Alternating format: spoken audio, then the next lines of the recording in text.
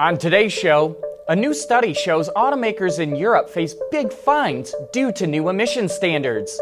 Automakers have been adding more and more gears to transmissions, but GM says that trend is going to end. And I'll share my impressions of the new Jaguar E-Pace. All that and more coming right up on Autoline Daily.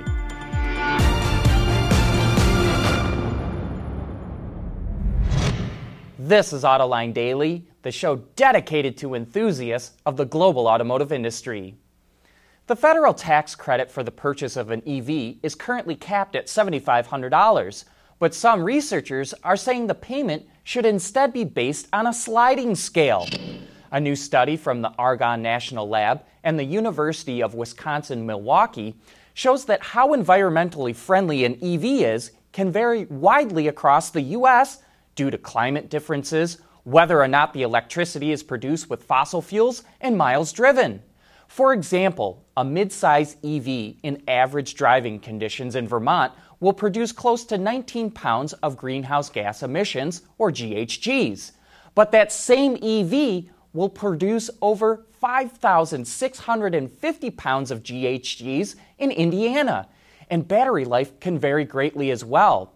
A battery can be expected to last 13 years in Alaska, but only 5 years in Florida. So researchers are recommending that the incentive should favor states where EVs harm the environment the least. And speaking of the federal tax credit for EVs, GM is creeping closer to the 200,000 unit limit. According to Edmunds, GM has sold 186,670 vehicles that qualify for the incentive. At this rate, it will hit the mark by the end of the year or early in 2019. The full $7,500 incentive doesn't go away immediately, but it will get chopped in half every 6 months until there's nothing left. GM and Tesla, the first automaker to hit the 200,000 plateau, have lobbied Congress to extend the full credit, but so far, no luck. There's a number of automakers with 10-speed transmissions, and some companies are talking about going beyond that. But we recently talked to Mike Anderson, the Executive Director of Global Transmission Electrification at General Motors, and he said even with the internal combustion engine, all those gears won't be necessary thanks to electrification.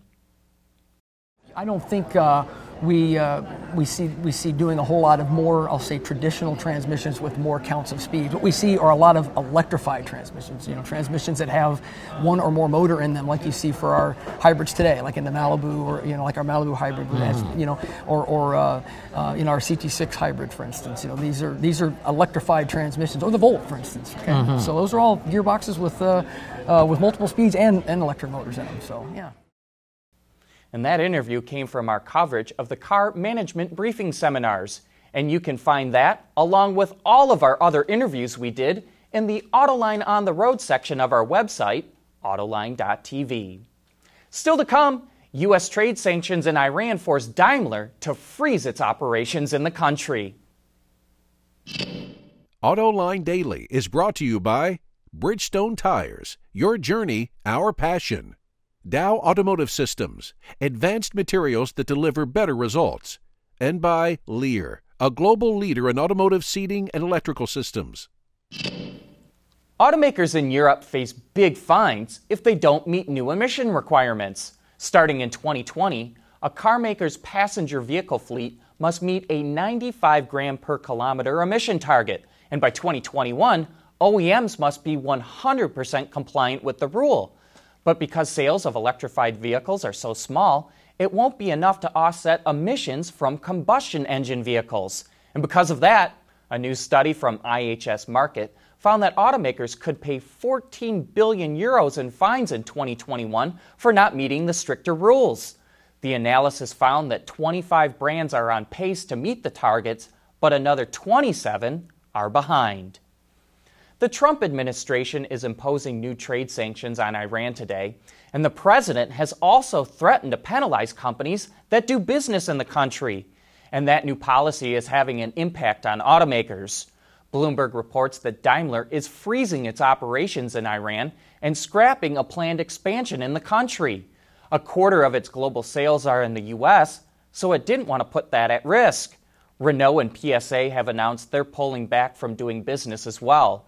While this is a big inconvenience for the automakers, there is a number of countries in Europe working to protect companies impacted by the new sanctions.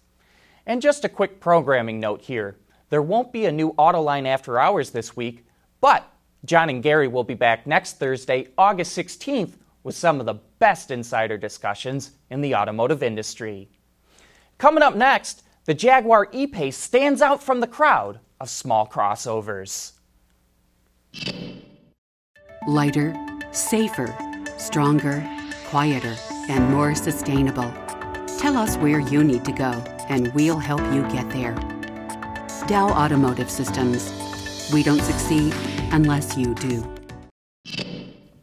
Every time a new crossover comes out, its looks are always compared to another vehicle that came before it. People will say, "Oh, that looks like it came off a Toyota," or "That's straight BMW."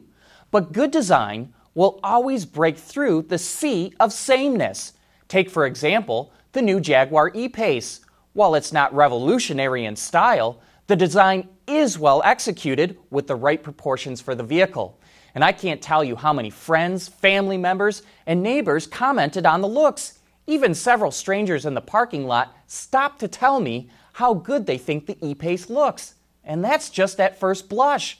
Once you start to dig in, there are a number of little touches that will help customers to fall in love with the little crossover, like the Easter egg of a mama Jaguar and her cub walking along the base of the windshield. The same image is featured in a puddle light that greets you as you walk up at night.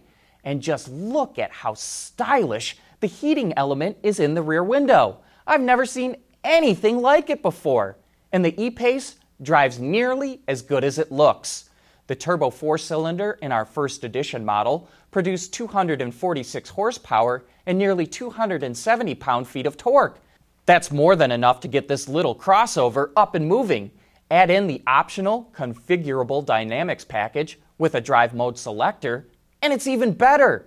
Unlike some I've experienced, the modes are very distinct when switched between normal and dynamic. The suspension setup was also quite sporty and surprised me at how little body roll there was, even when getting a little aggressive in corners. But for everyday driving, I wish there was a larger profile tire to soak up more of the bumps. My other gripes are few. The backup alert seemed like it was turned up to 11 and scared the bleep out of me the first time it activated. But at least that can be turned down. And the stop-start system? Just turn it off. It's too sensitive, engaging the moment the vehicle comes to a stop. And while it seemed like it would do its job well, the execution of the cargo retaining system in the trunk was not very good. Some of the knobs to lock down the pieces were hard to turn, and the parts that were meant to slide in the track didn't slide very well. If you add in thousands of miles of dirt and grime, it's not going to get any better. But overall, the E-Pace is good and worth a look at if you're in the market for a small luxury crossover. Prices start at $38,600, while our first edition model came in a little over $53,500. That wraps up today's show. Thanks for watching, and please join us again tomorrow.